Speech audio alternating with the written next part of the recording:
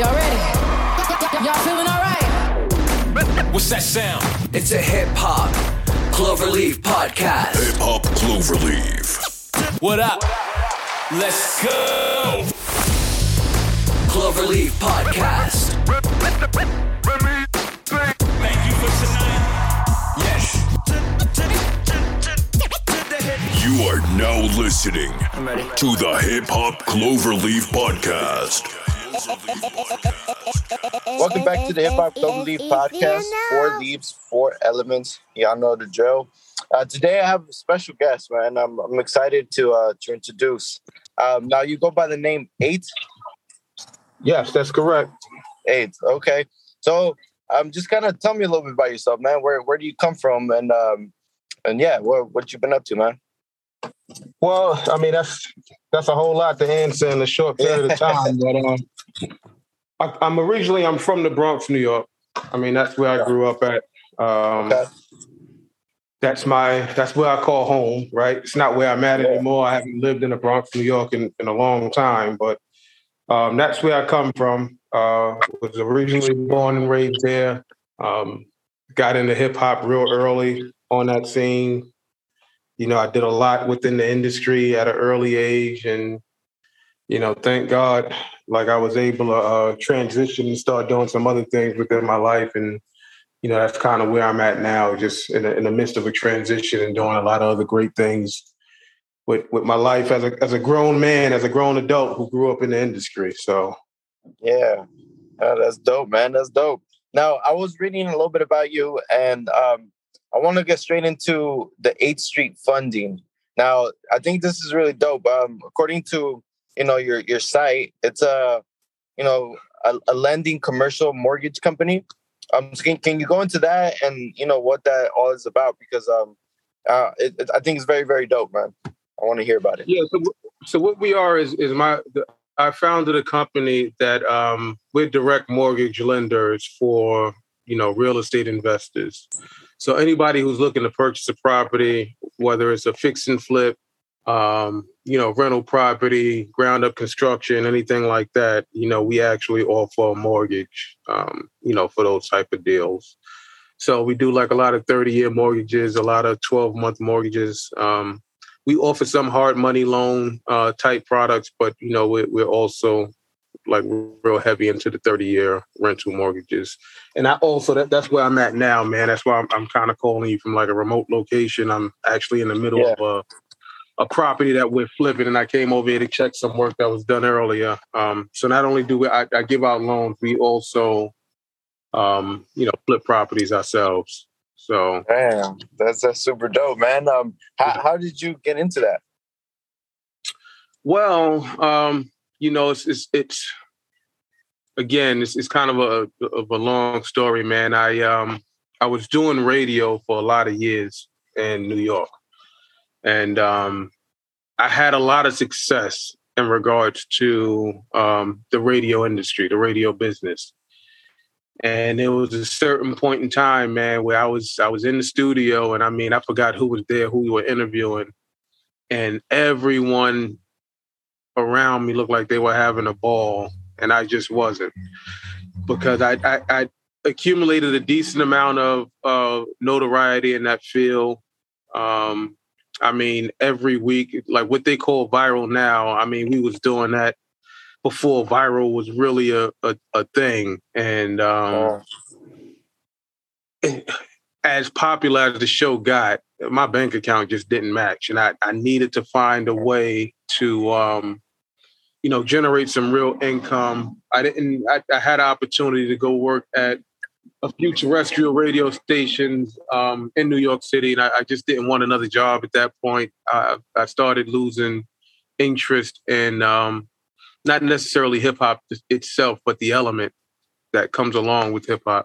I just started losing a lot of interest in it, man. And, over the years, we had a lot of controversy that surrounded our show and surrounded myself. So, I just wanted to do something different. I was growing up, I was getting older, and I wanted to do something different. And I got into real estate, and I met this Italian guy by the name of Joe Diwali, who showed me a lot in regards to just the real estate industry within itself. And, eventually this is where I landed, man. Yeah, man, that's quite the journey, man. I definitely want to get into to the radio stuff in a bit, but I want to stay on here for a little bit. I think it's super dope that that you're doing this, especially for young individuals. I think of like people like myself growing up. These things don't get taught in school, so I think it's very dope. I don't know if you ever thought or you have kind of taking people under and kind of teaching them the ways. But I think it's super dope. It's something that a lot of people in positions like that should think about. Just kind of educating younger people to kind of move, a certain way. And like I said, the school system sometimes is just it's not the way. They don't really teach you the actual life stuff sometimes. Right. So I think yeah. So thank you for sharing that process. And so going into that, I would kind of ask you, like, what would you kind of say to someone that's kind of has that entrepreneur mind, or wants to do better in life? Like, what steps should a young kid be taking like that? It really depends on the person that I'm talking to and the age range, because I don't think that there's one set standard answer for everybody. I really don't. Okay. And I think there's so many different paths of prosperity, that an individual can take. I don't think there's just one set road. So, it's complex, especially when you see people talking to a large crowd and, you're going to hit some and you're going to miss others. But the one piece of advice that I think is a little bit universal is you have to fuck up. You have to be able to be okay with just, messing up and learning through your mistakes and just keep going. It's like a lot of times we fail before we even get started because we don't necessarily put forth our best foot because we're scared of failure. And even if something like, real estate isn't for you, you won't know that until you actually get into it and, make a few mistakes. And then, either you learn from those mistakes or you just learn it's not for you and go in a different direction. But you have to get out there, live and learn and do a few different things. And when you find out what you don't want, you'll find out eventually what it is that you do want, and you'll fall into that lane. So, I think that's my number one piece of advice is just to kind of just get out and do things, and don't be scared to reinvent yourself. Like I feel like I'm the king of reinventing myself. And I think that's very important because, a part of educating yourself and personal development and things of that nature is, as you grow, you can no longer remain the same person that you was the day prior. Right. So even if it was a situation where you told yourself, listen, I want to start going to the gym, 5 times a week or whatever it is. And on that very first day after you come home from the gym, it's like, okay, well, yesterday I ordered Pizza Hut or whatever it is. Today I'm going to order down. Like, you can't be the same person you was yesterday if you're committing to make a change. So it's like, once you commit to make a change, go through with it and don't be scared to pivot if that change doesn't work, because you're going to end up exactly where you need to be anyway. So I think that's my major advice. And number 2, just invest, man. Invest your money, invest your time, invest your energy. Like, investments is not just a financial thing. Like, you can invest in knowledge, you can invest in personal development. You can just invest your time in whether it's learning, whether it's a project, you doing your radio show, your podcast. I mean, you're making an investment in yourself by, recording this however often you record it.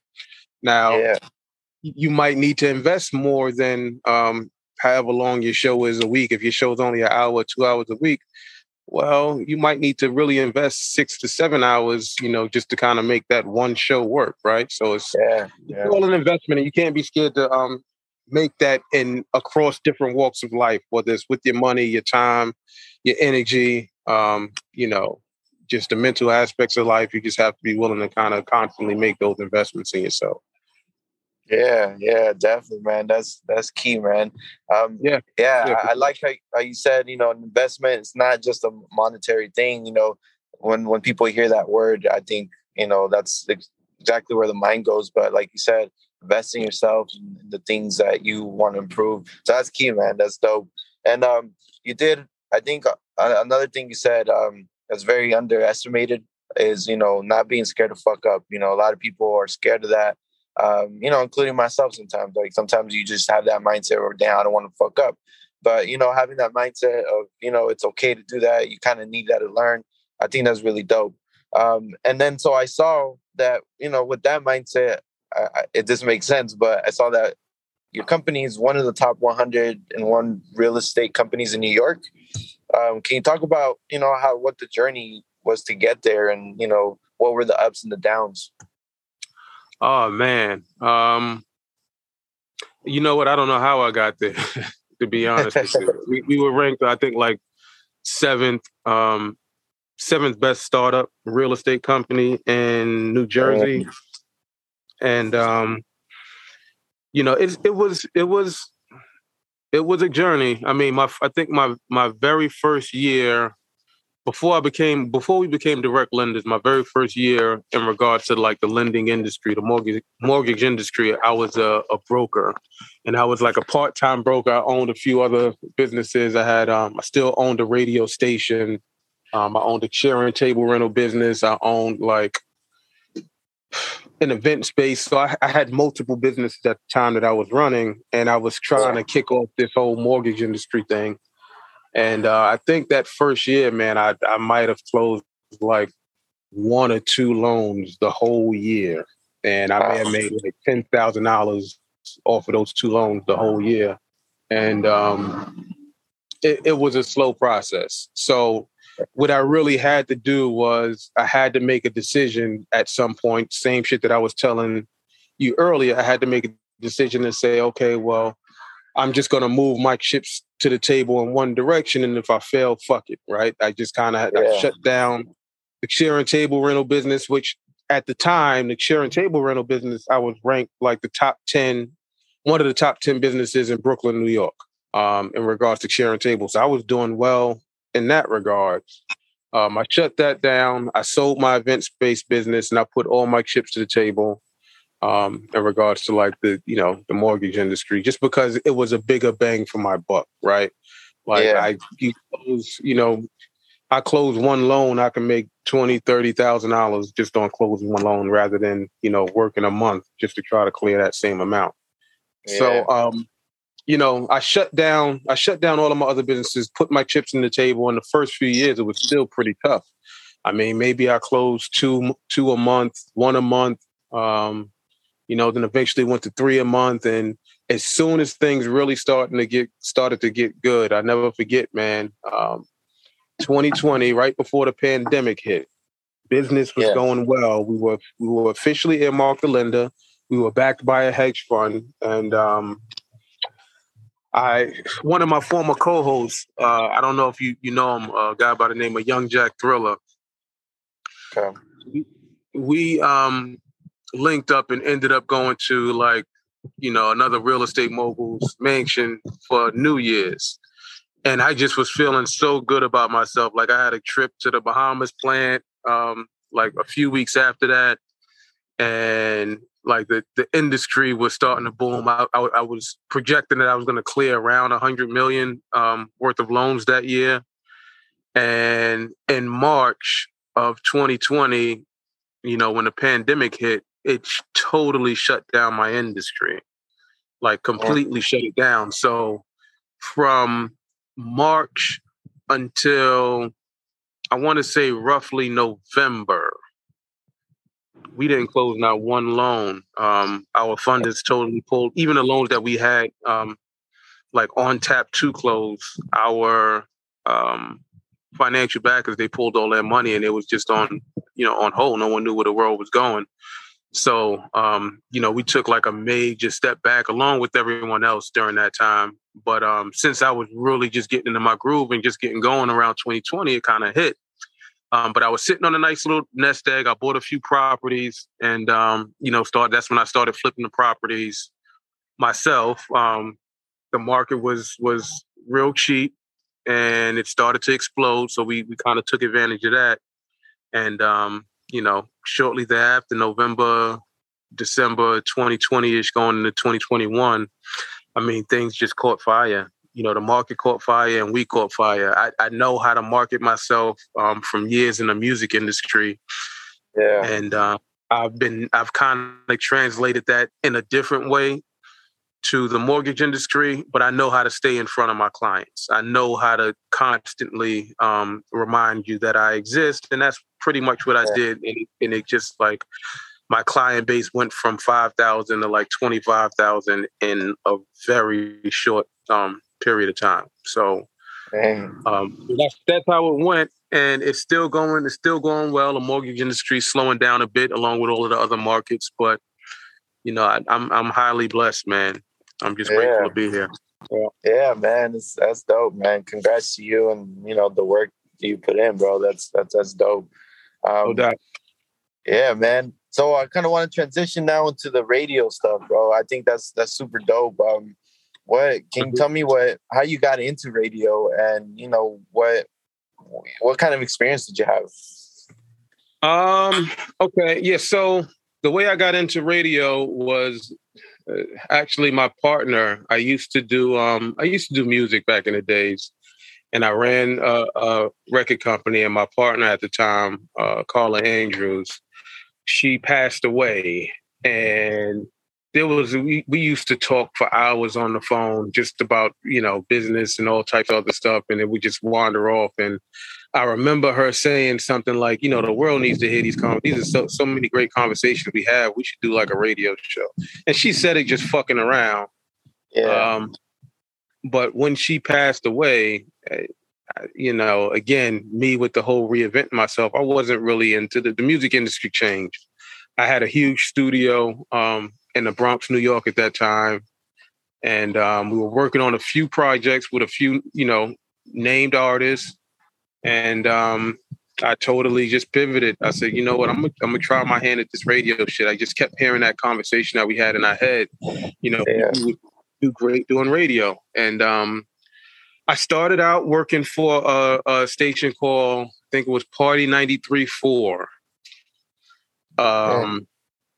And I was a little bit controversial and a little bit too outspoken for them. And I ended up getting fired from that station for some comments that I made. And I left that station and ended up doing a podcast thing, which was like probably the best thing I could have ever done.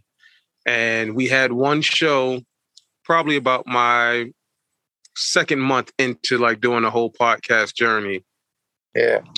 Where a transsexual who was allegedly having an affair with a rap artist at that time called in and, aired him out. And that show became like, to be honest with you, it became the one that put us into the spotlight. And then from there, it was like every single guest we had, like every show was a big show and every guest felt like they called us because they had something to say. And people thought that we was like making up drama and fabricating drama, but we was the show that people was just calling to air out whatever their grievances were. And we became known for it. We set a certain standard going into it. Like I didn't want to interview just to give you my mindset going into it. Yeah. I told myself, although I'm coming from a music background, I don't want to interview anyone that's below a certain standard. So, I wasn't interviewing any real underground artists. Like all of my artists had to have at least be B or C list, right? Just to get on the show. And sometimes that meant we didn't have a guest for a week or two, and that's fine. But I set a certain standard. And once I set that standard and everyone else started, when I sent out that email and everyone else said, well, X, Y, and Z is calling into their show, maybe their show is worth, me booking, my artists on there, right? So I started out with my initial contact within the industry, set a certain standard, and then the shit just took off. And I mean, we've had everybody on that show from New Edition to freaking Bone Thugs and Harmony, Capone and Noriega. We've had Silk the Shocker, Bow Wow. I mean, we've had a lot of people on that show. The show took off. It was excellent. And I enjoyed my time doing it, and until I didn't anymore. And that's when I kind of got out. Damn, man, that's dope, bro. And man, salute to you when what you just said, like knowing, when you weren't having fun with it anymore and you just kind of transitioned out of it. I think that's super dope, man. Especially reaching the heights that you did. I'm sure it wasn't easy. It wasn't an easy call.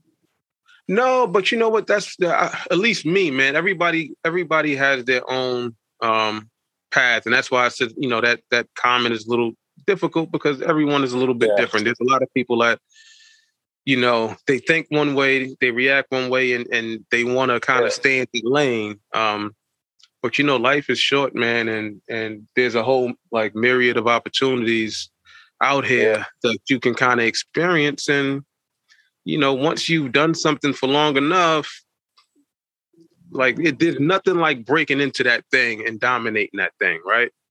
And it's once you did that, man, it's why not go out and try to do it somewhere else? I think if you would even ask athletes, a lot of athletes played multiple sports, right? A lot of them played. If you played basketball, they probably played football or baseball or some other shit. Yeah. You ask a basketball player, a lot of them to say, man, I probably could have made it to the NFL, right? And if they had a chance after their career to where, they were still young and 20-something and they had a chance to go play in that, they probably would do it because it's a whole different experience, a whole new lane. Yeah. It's the same thing in almost any walk of life. I mean, you don't necessarily have to be pigeonholed to one specific industry or genre for the rest of your life. I love the music industry. I still have a ton of friends and associates in the music industry. And I do a lot of loans for people, mortgages for people in the music industry who want to, transfer into the real estate game. I've done a lot of mortgages for big time boxers and athletes and artists and stuff like that. And so I'm still quasi in that world. But it's I was just ready for a change, man. Yeah, for sure, man. Seems like you got quite the journey, bro. That's super dope. I'm sure when you look back, once in your older years, you'll kind of appreciate that for sure. Yeah. So what were some key takeaways that you learned specifically from the radio, and even the podcast that you've taken to your new journeys? Well, I think number one is the lesson I took from there probably started a little bit before radio, and it was just my growing up in the neighborhood that I grew up in. You kind of learn not to fear certain things. I've never feared. I never really had a fear of death. I know that a lot of people that might sound weird, but and I'm not trying to make it out to be I was a super thug growing up, but I grew up around a certain element. You understand what I'm saying? Mm-hmm. So when you grow up not having that fear, that's the best thing you can use to translate into industry. When I look at somebody like 50 Cent, for example, he operates out of a sense of not having fear of shit. You understand what I'm saying? All of his moves he's not really afraid of failure or afraid of what other people think, or, if this person is going to try to get at him for saying this X, Y, and Z. And the same with you look at an Elon Musk or a Kanye, and I'm not a big fan of what Kanye's talking about.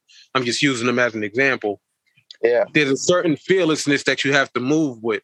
And, the controversy that we went through in the radio industry, I had co-hosts. This is a real true fucking story. I had co-hosts quit our show because they thought something was going to happen to them or their family. I've received numerous death threats. I've received, and you're recording this out of California, right? Actually out in Portland, Oregon. Portland, Oregon. Okay. Yeah. When I was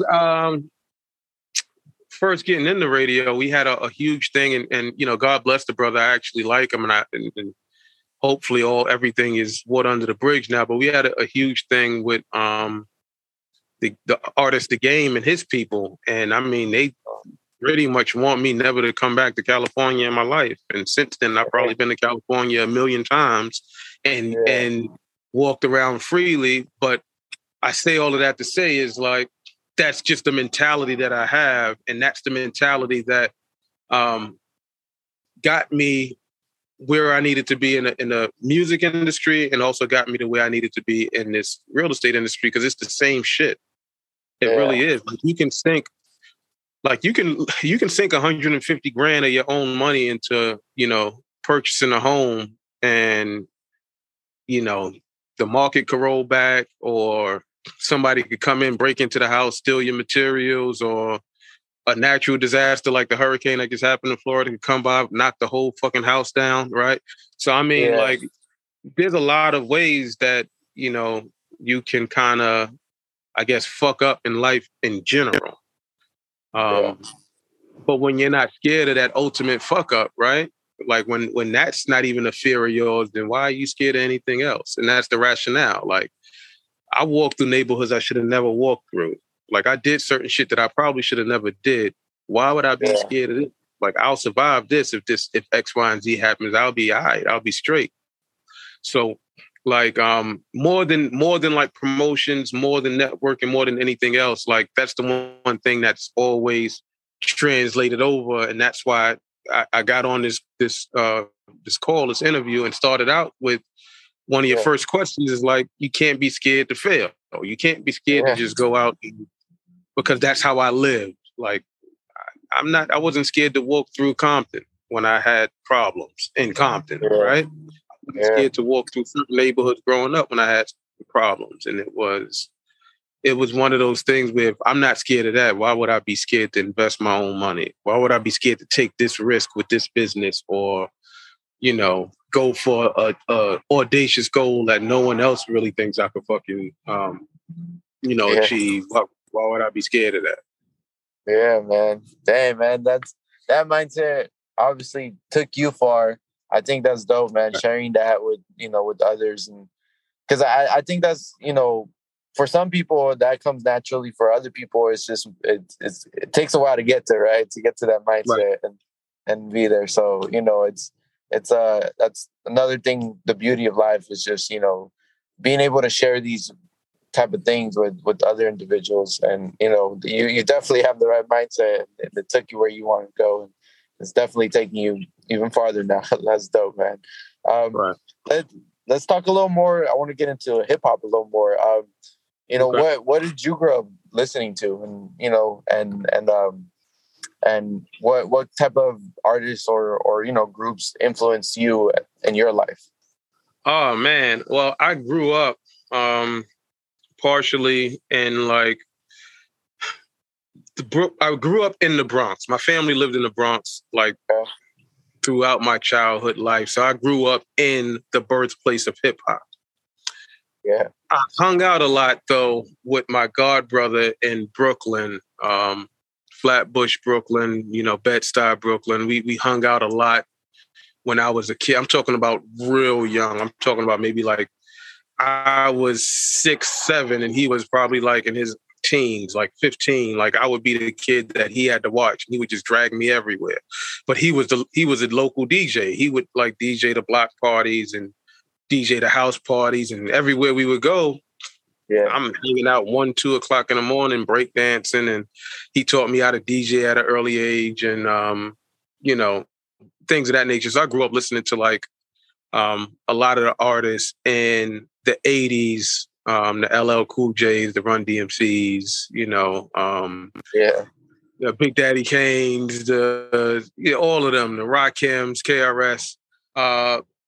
That was my introduction to, like, to hip hop during that phase. But, you know, the older I got, like, my zone, my era was, you know, the Tupacs and the J's and the Nas's and the Wu. Like, that was like, you know, my young adult years, the 15 to freaking, early 20 years of really being heavily influenced by that type of music and that style of thought process and living. Like I was heavily under that influence growing up. Yeah, that's dope, man. That's what a lot of people would call the classic era, and that's dope. It was a different time. Yeah, it was a whole different time. And growing up again, not too far away from where hip hop started. And when I say not too far away, I mean in the same city, in the same borough, not too many blocks away. Like I'm like a 5-minute drive from where the building on Cedric Avenue where they used to throw the house parties, where the first DJ would come and, start spinning, and DJ Kool Herc and all of them would come and start spinning it. Like I was there. Like I was young and being heavily influenced by it without even knowing it. Just seeing the way people dressed and the way people talked, and the gold fronts and the 4-finger rings, and till this day, I'm like a lot of the artists that I'm really cool and heavily influenced by from that era. I'm still actually pretty cool with, like the Grandmaster Caz, who is one of the founders of hip hop. When I did radio, he was my fill-in. So whenever I couldn't make it to a show, he would host my show. And I did that intentionally because, I always had like a respect for, that era, like the pioneers. Yeah. And I've always felt like they never really got their just due. So while I was hot in that moment, like I tried to always like give them a little platform to, do their thing. Wow, man, that's super important, bro. That's super dope. I'm always a big fan of, obviously I'm from a different era, but, doing the homework and kind of going back and listening to these artists because, like you said, it's the birth of hip hop. It's where it all started. And I think, it's super important to kind of keep that going, as far as hip hop progresses, and just keep that originality, making sure, you don't forget about the roots. And that's always important. So yeah, man, that's super dope.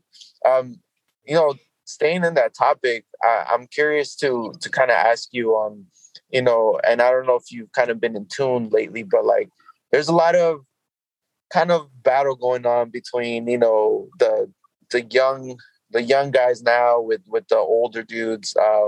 More specifically, I don't know if or I'm sure DJ Academics, when he came out and kind of said some stuff about the old rappers are all dusty and stuff like that. So I kind of want to ask you, like, what do you think should happen, or how can this kind of connection be closer between the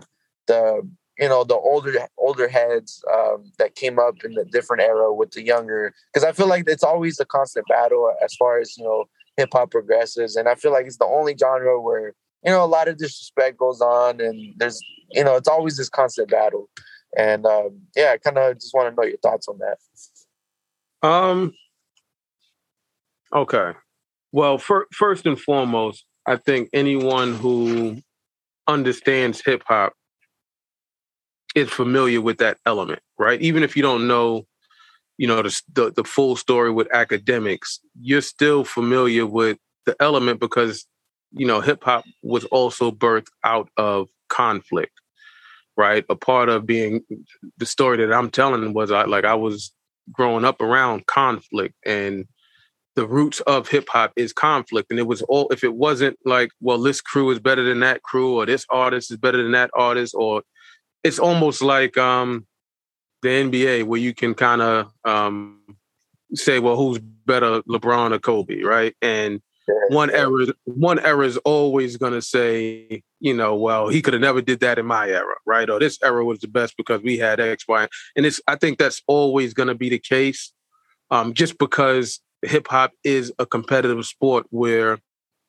R&B, rock and roll, not so much, right? But hip hop was born with that competitive spirit. And when you have that competitive spirit, there's always going to be a compare and contrast, unfortunately. And it does damage. It really does damage to the industry as a whole.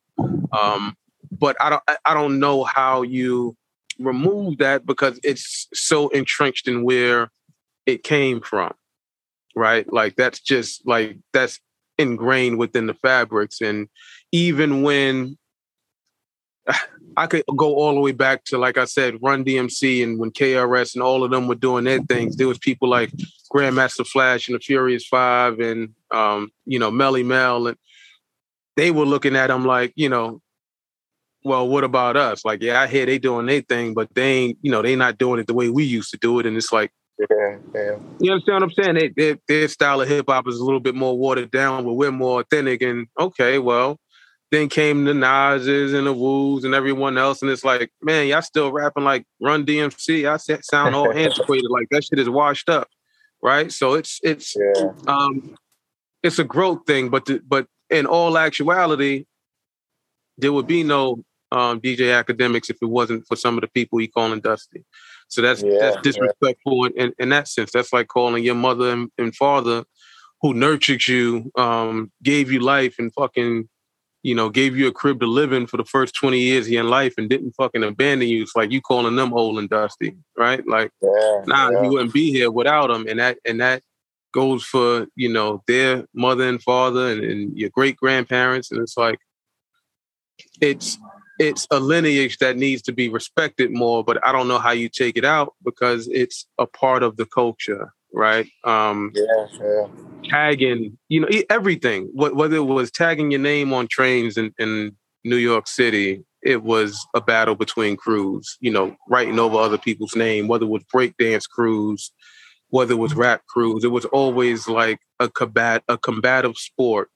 And I think that element just carries over. Like, you're never going to have a year in hip hop where there's not one artist battling another artist in one way, shape, form, or fashion. That's like, it's always been that way. So why would it stop? I don't think it's going to stop. It's not going to be a kumbaya moment in hip hop until it's just not, man. It's just not. It's cool. Like, but that's just what the industry and the culture is. The fucked up part is when it goes off record, right? When it goes to personal blows and motherfuckers getting killed, because that's not hip hop. That's some other shit. Yeah, man. That's it's an interesting perspective, man. Just kind of, and it's something that I didn't, I knew it was. I know the essence of hip hop, like the beginnings, but like when you really think about it, I mean, from the beginning, that kind of battle mindset, that competitive mindset, it's always been there, and it's interesting that how it's still here today. And like you said, I agree. I don't think that's going away. And I see the beauty in it. Honestly, I do. But like you said, once it starts going left, there's plenty of examples, and now today all over hip hop history of shit going sideways, and that's the type of thing that we don't like to see as fans. But man, right. And unfortunately, that's been a part of like the story of hip hop. But it's not. That's not what this game is. That's not what that genre is really about. But the media found a way to kind of perpetuate it. And to be honest with you, I as a radio show host myself, if I want to be honest, like we even perpetuated it. And before I did radio, I was also a journalist, and I used to write articles for like it's a website. And I think they're still in existence, man. So.com, and we did shit for like Billboard and stuff like that. And the one thing that you always understood when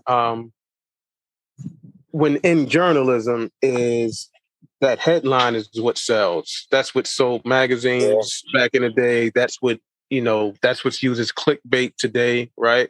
So it's like that's why memes, those memes that just have the big bold words like get so many clicks, like in regards to when beef or something happens, right? It's not necessarily a video, it's a headline. It's what used to be a newspaper or a magazine, but that's the headline of today. And it's like, well, what's happening, right? And what's happening in this headline is X, Y, and Z said such and such about this person. Then you slide and you slide the fucking page and you actually hear what's going on, or you see a video.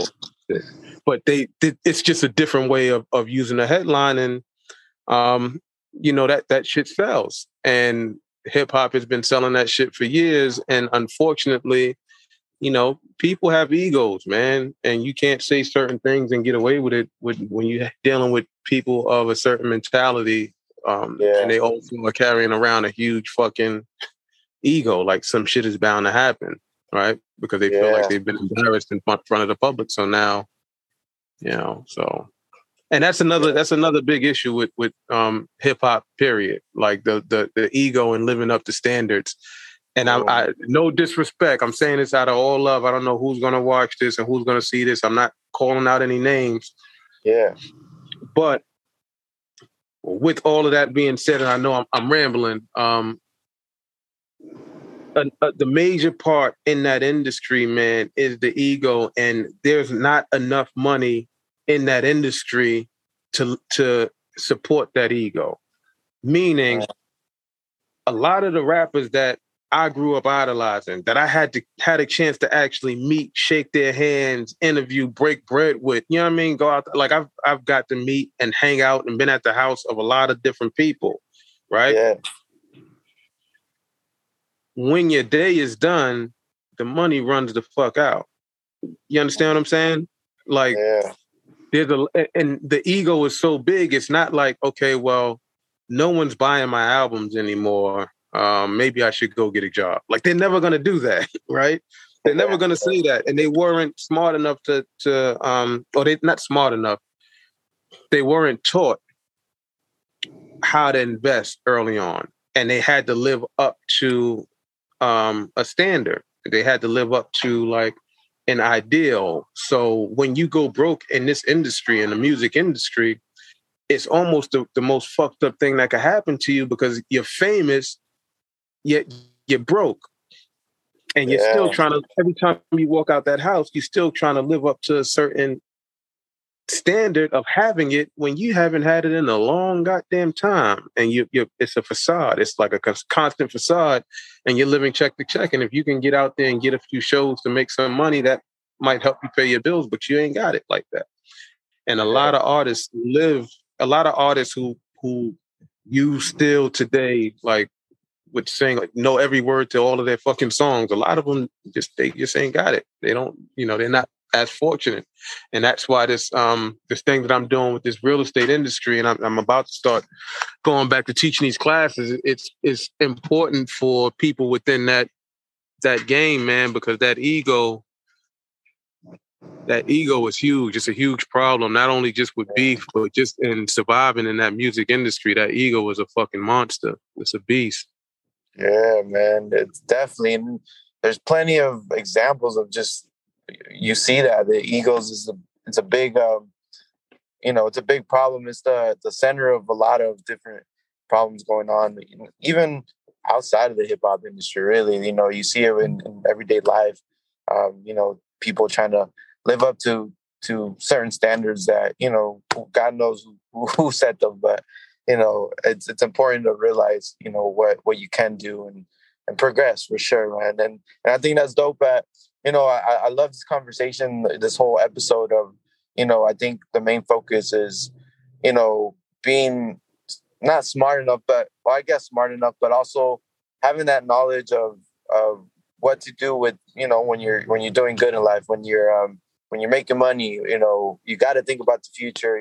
Eventually, like you said, the money runs out, your clout goes out, or whatever, whatever you're doing, eventually shit's going to change, and you got to know, think the long term. And I think that's dope, man. I appreciate all of your insights, because you definitely have a long journey, and, I would love to sit here and just pick your brain a little more, but, I can sit here all day and ask you questions, but that's dope, man. That's dope. Yeah, no doubt. No doubt, man. Yeah, man. And, before we end this episode, I just want to give you a little bit of time. Anything you want to shout out, anything you want to say, or any piece of advice or anything you want to say. Give you the floor. Well, I would be a fool not to, again, promote my business. Yeah. Anybody who's looking for funding in the real estate game, make sure you visit us at 8streetfunding.com. That's EI, the number 8, HT, streetfunding.com. I'm also on Instagram and Facebook and all those other social media platforms.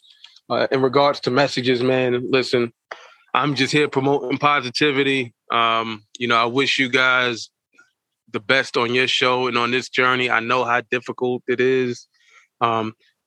Stay consistent, set a standard, and I don't care what comes along, never, live below those means. Never go below whatever standards you set for yourself and for your show. And I guarantee you, shit will be successful, like long run successful. Yeah. Hell yeah, man. Those are key words, bro. I appreciate all the words again. I appreciate you coming on the show, bro. It was definitely a dope combo. Anytime you want to come back again, always doors open for you, bro. All right, thanks, man. I appreciate you having me, and best of wishes and best of luck to you. Yeah, thank you, man. Thank you, bro. Big shout out to 8. Thank y'all for coming on the show. And remember, the words to live by, don't be scared to fuck up. Just make sure you learn from it and progress forward. Shout out to all the hip-hop fans. Shout out to all the listeners. Thank y'all for tuning in.